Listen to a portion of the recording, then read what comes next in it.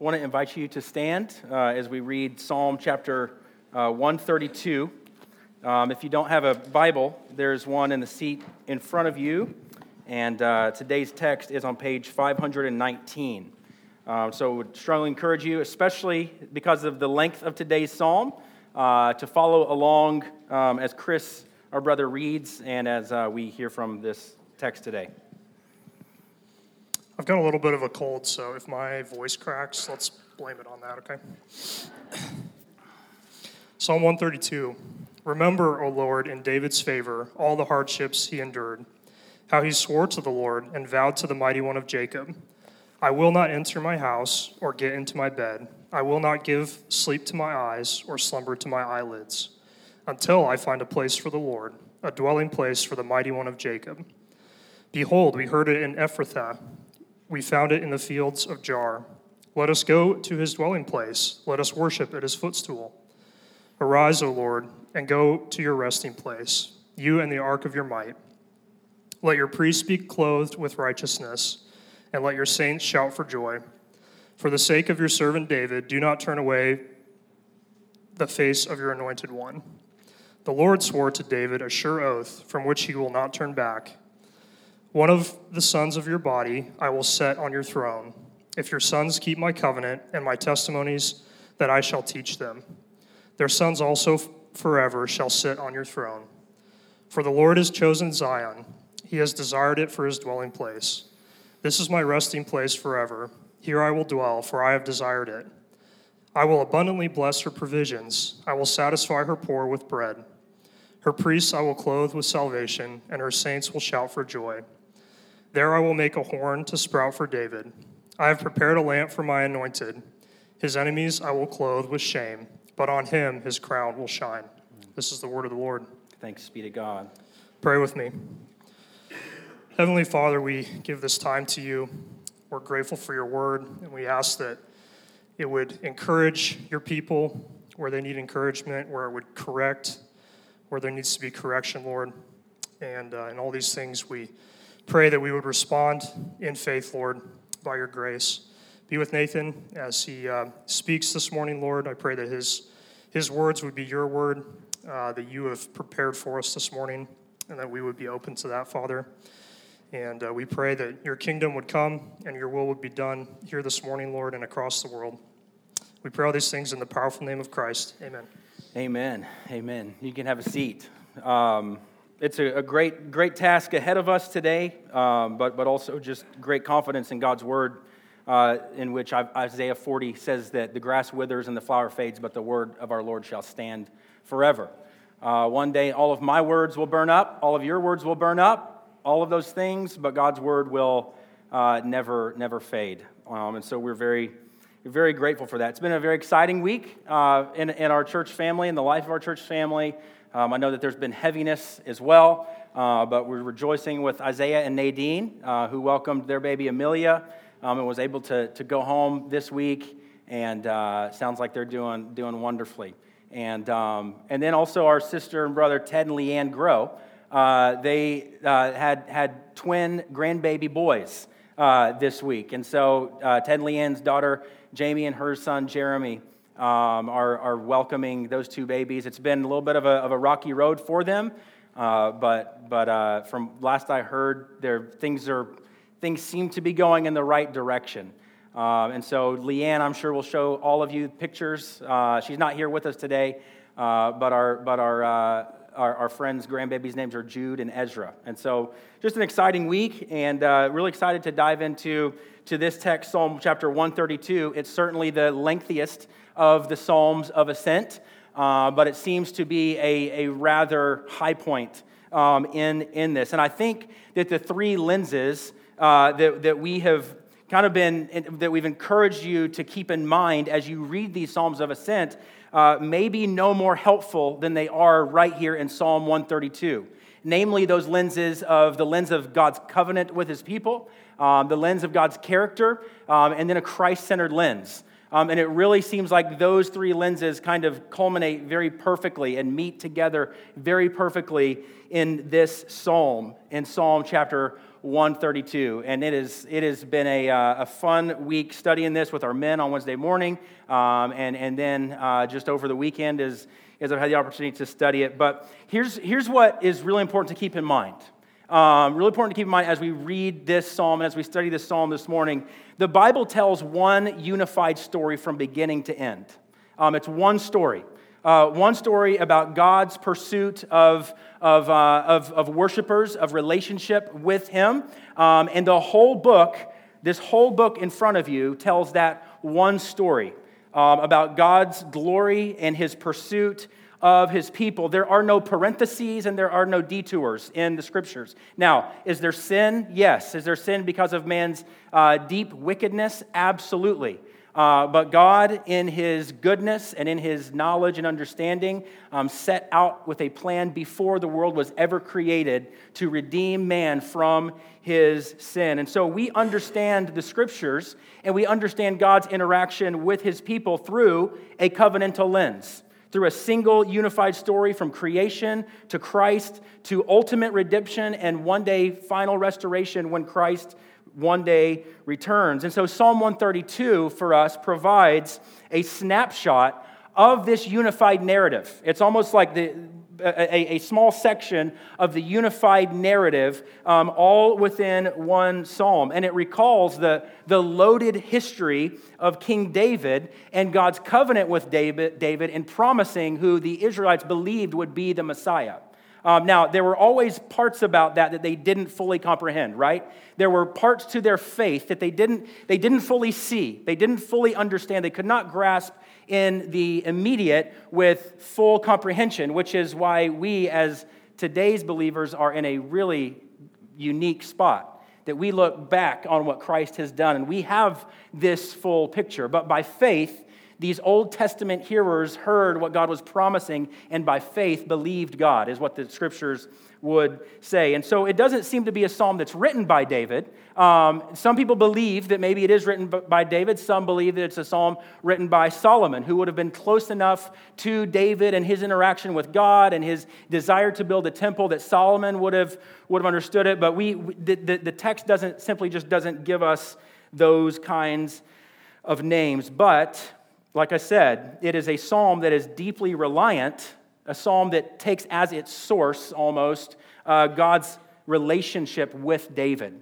God's interaction with David, taking what was said to David as confidence in the Lord's present attentiveness to their situation. And that's a deeply important concept to catch real quick. So just as we talk about the character of God and understanding the character of God that shines through these psalms, one of the fundamental truths in the Old Testament that we'll see over and over again is that God's people view God's past promises and God's past provisions as present personal hope.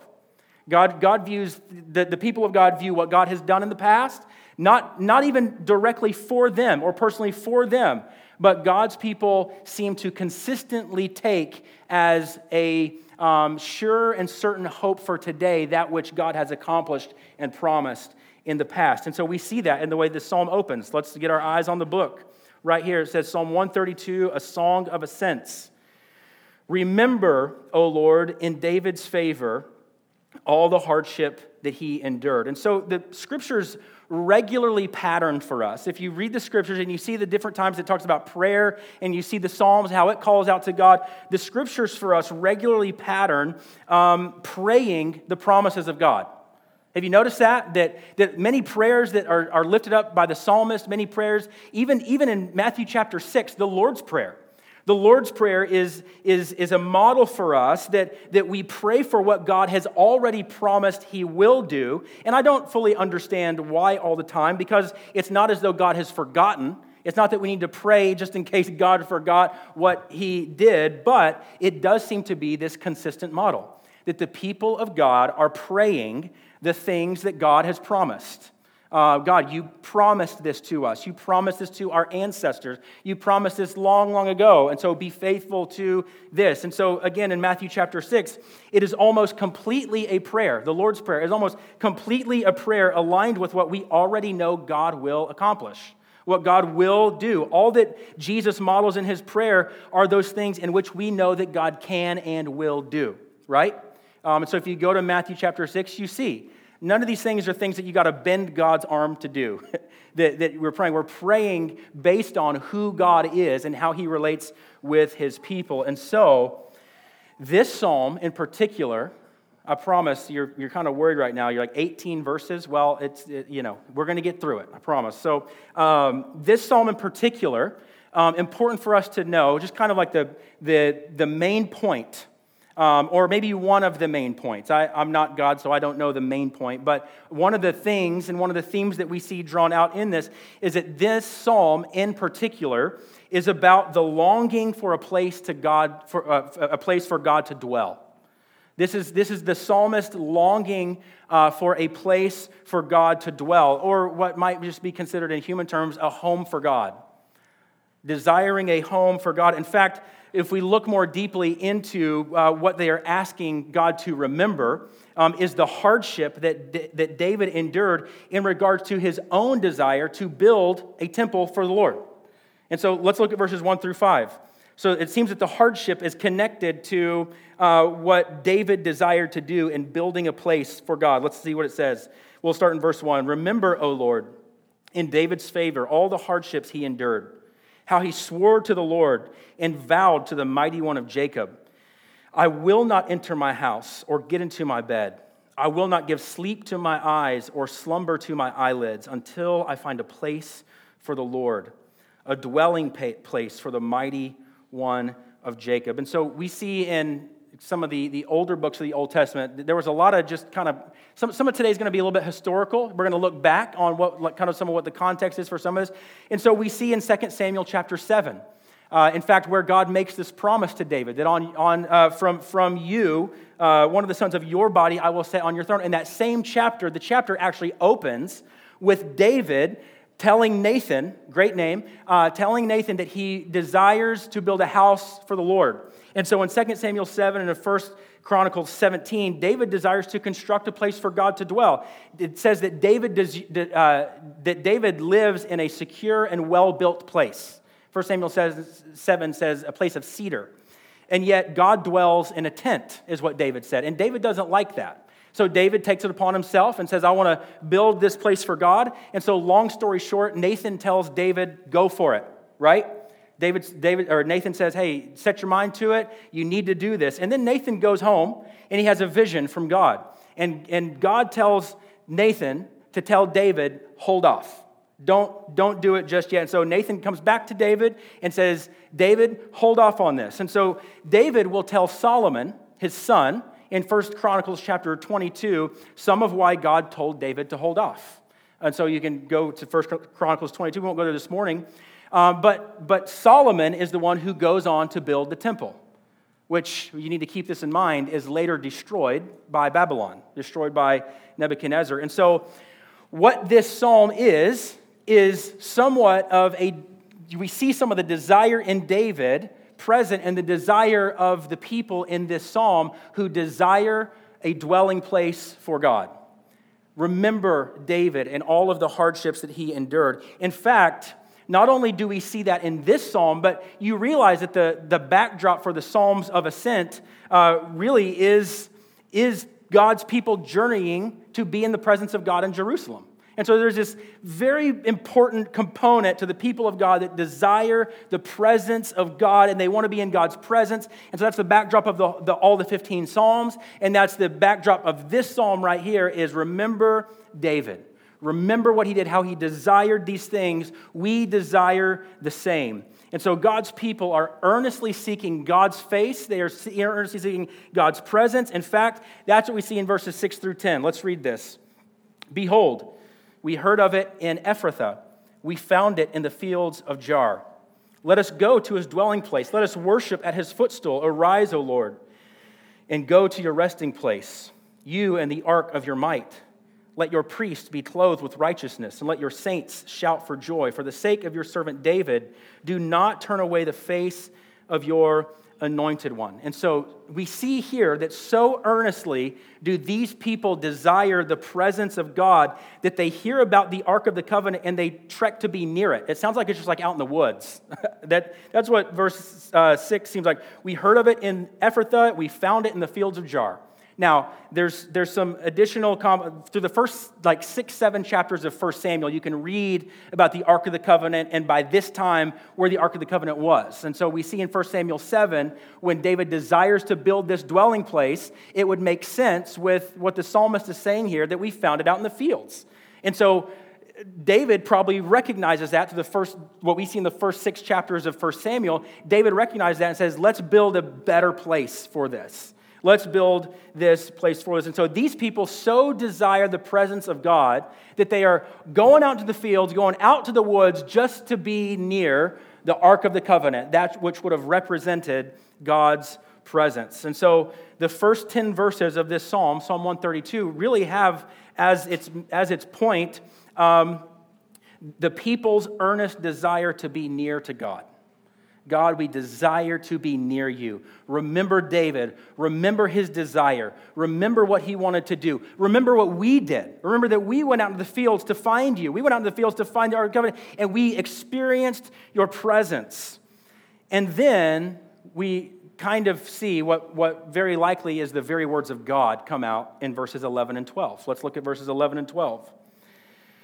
The Lord swore to David a sure oath. So this is the people proclaiming what the Lord swore to David. They're recalling God's word, which, again, just kind of a side note, it's always a good thing to do when you feel in despair, to recall the word of God, to recall what God has said in his word.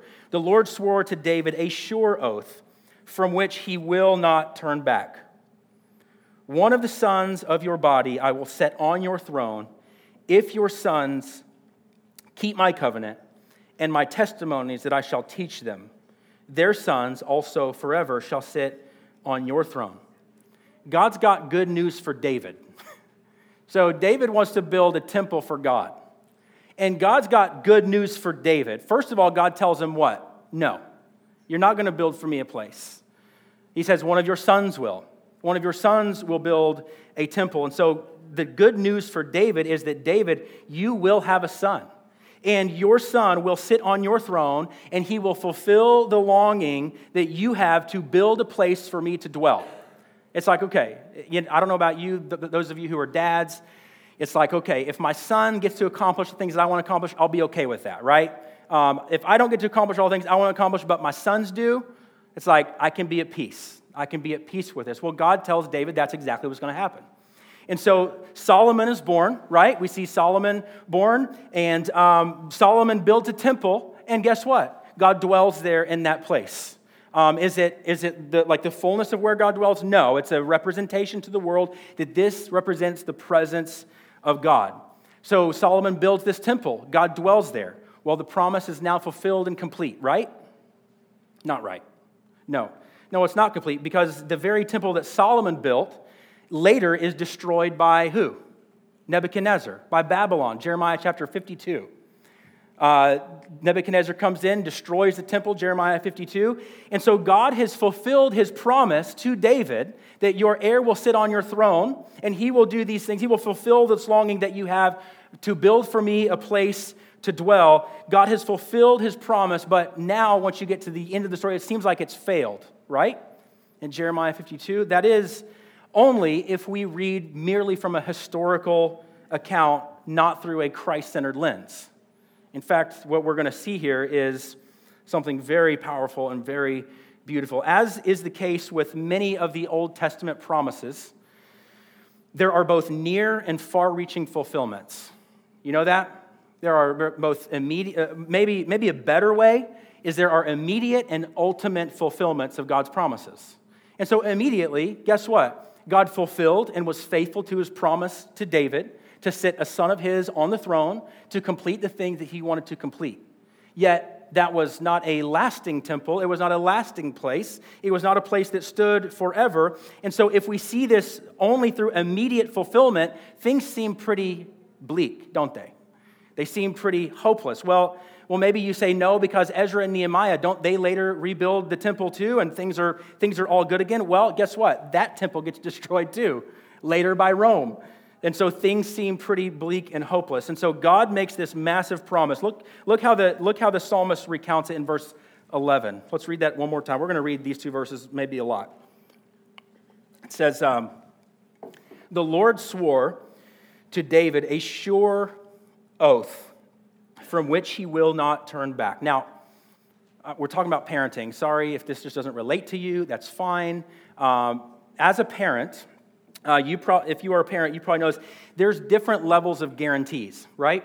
There's somewhat different levels. What I mean by that is there are different ways that as parents we guarantee our word. For example, just as was the case this weekend and is often frequently the case, my kids ask, can we go get a snow cone? Can we go get a snow cone? Please, can we go get a snow cone? Right, Maggie? Yeah. Maggie's our snow cone lover. Now, if I say, maybe, we'll see. We'll see if we're able to do that. What I mean is that there is probably less than a 50% chance that we will go do it. Though it's not completely impossible that we do. However, here's what my children hear. I had to write this one out. Here's what my children hear. Upon pain of death, I solemnly vow upon all that is holy with God as my witness, as surely as the sun rises each morning, that we shall get snow cones before the clock strikes midnight tomorrow, is what they hear. We've encountered this many times. In fact, my kids will typically come and say, well, you promised. No, I said maybe. We're fickle in our promises, but as we see in Psalm 132, what the psalmist wants us to know is that God is not fickle in his promises. He is not fickle. In fact, God is so certain in his promises that oftentimes things all around you are crumbling, literally. I mean, maybe literally and maybe figuratively, maybe metaphorically. They are crumbling. They are crashing down around you. The temple that Solomon built, that David so desired to do, and that his son was going to be the great fulfillment in building, the temple crashed, right? And then thankfully, man, we got these two guys, Ezra and Nehemiah, who come through, and they got this great desire to build this place, and within, I don't know how many years, the temple's wiped out. And as Jordan kind of shared a few weeks ago about the nation of Rome, same as with Jerusalem. You can go and see many of its ruins. You can see where these things were. The text says that the Lord swore to David a sure oath from which he will not turn back. If there's anyone who need not swear a sure oath, it's God, right? He is God. God's word is his word. But God wants us to listen up here. Because if we only view this through the immediate fulfillment, then God has failed. But this is not all that is at play here. God not only gives David good news here about a son that he will have from his very loins, he gives David gospel news about the son that God will send, that God will one day send. The gospel news from God to his people that desire and seek his presence is this: you're not the only one seeking presence here. So you got this psalm of these people crying out for God's presence. And what do we need to do to get into the presence of God? And the ultimate good news of the gospel is the fact that the people here are not the only ones seeking the presence of God. God, the amazing, mind-blowing news of the gospel that literally, like, we might be the only religion, Christianity, that actually believes this. God became human. God became man in Jesus Christ, which shows us that we're not the only ones seeking the presence of God. God is seeking for himself people to be in his presence. And so that's the news that we hear. Jesus himself confirms this. In John chapter 4, verse 23, the book of John is one of the most fascinating, mind-blowing books that you could possibly read out of all the books that are out there. But John 4:23, Jesus is with the woman at the well, there's a lot of interaction here. I'll start in verse 21. Jesus said to her, "Woman, believe me, the hour is coming when neither on this mountain nor in Jerusalem will you worship the Father. You worship what you do not know. We worship what we know, for salvation is from the Jews. But the hour is coming and is now here when true worshipers will worship the Father in spirit and truth. For the Father is seeking such people to worship him. God is spirit, and those who worship him must worship in spirit and in truth." The woman said to him, "I know that Messiah is coming, he who is called Christ. When he comes, he will tell us all things." Jesus said to her, "I who speak to you am he." I who speak to you am he. And so Jesus confirms that not those who would worship on a mountain or in Jerusalem, but those who would worship in spirit and in truth, and even the more mind-blowing reality that God is actually seeking after that. God is seeking us. God is seeking you. Those of you who feel far and distant from God, and you are maybe desiring the presence of God, or you're desiring something from God, know the truth of Psalm 132 ultimately is that God is seeking after you. He's so much so that he sent his son Jesus, who came to the world, as Jesus says himself, to seek and to save that which was lost. In this place that God has chosen for his dwelling place, verses 14 through 18 says this. Let's start in verse 13. "For the Lord has chosen Zion. He has desired it for his dwelling place. This is my resting place forever. Here I will dwell, for I have desired it. I will abundantly bless her provisions. I will satisfy her poor with bread. Her priest I will clothe with salvation, and her saints will shout for joy. There I will make a horn to sprout for David. I have prepared a lamp for my anointed. His enemies I will clothe with shame, but on him his crown will shine." The church was born from this message that the dwelling place of God is in the hearts of his children. Literally, the church, so we see the church formed and born in Acts chapter 2, and then carried throughout the whole book of Acts. Almost the same exact line appears multiple times throughout Acts with Peter and with Stephen and with Paul. And then they all reinforce this message to unbelieving Jews that the dwelling place of God is in man and not in temples made by human hands, is what it says. Multiple times. Paul says that in Acts 17. Stephen says that in Acts 7. Peter quotes from the Psalms, actually from this Psalm 132 and Psalm 16, says, Jesus is the one that David foresaw. Jesus is the one whose body would not see corruption. Jesus is the son of the body of David that he will one day set on his throne. It is foundational to the church, that we are the dwelling place of God. And what the psalm says is that, if we just read the text, it says that this is my resting place forever. Here I will dwell, for I have desired it. Christians, church, we are God's temple. We are God's temple forever, never to be rebuilt, never to be improved upon, never to be destroyed. Solomon's temple was leveled. Nehemiah's temple was leveled. Jesus' temple never will be. The psalm says it is God's resting place forever. Abraham is not the height of history. Moses, not the height of history. David is not the height of history. Jerusalem is not the height of history. Christ is.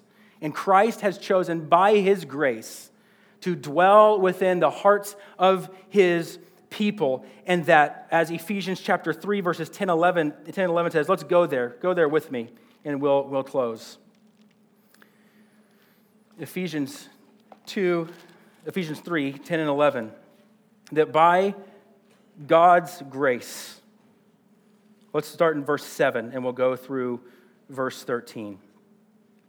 Of this gospel I was made a minister according to the gift of God's grace, which was given me by the working of his power. To me, though I am the very least of all the saints, this grace was given to preach to the Gentiles the unsearchable riches of Christ, and to bring to light for everyone what is the plan of the mystery hidden for ages in God who created all things, so that through the church, the dwelling place of God, the manifold wisdom of God might now be made known to the rulers and authorities in the heavenly places. And then look what this says. This was according to the eternal purpose that he has realized in Christ Jesus our Lord, in whom we have boldness and access with confidence through our faith in him. So I ask you not to lose heart over what I am suffering for you, which is your glory.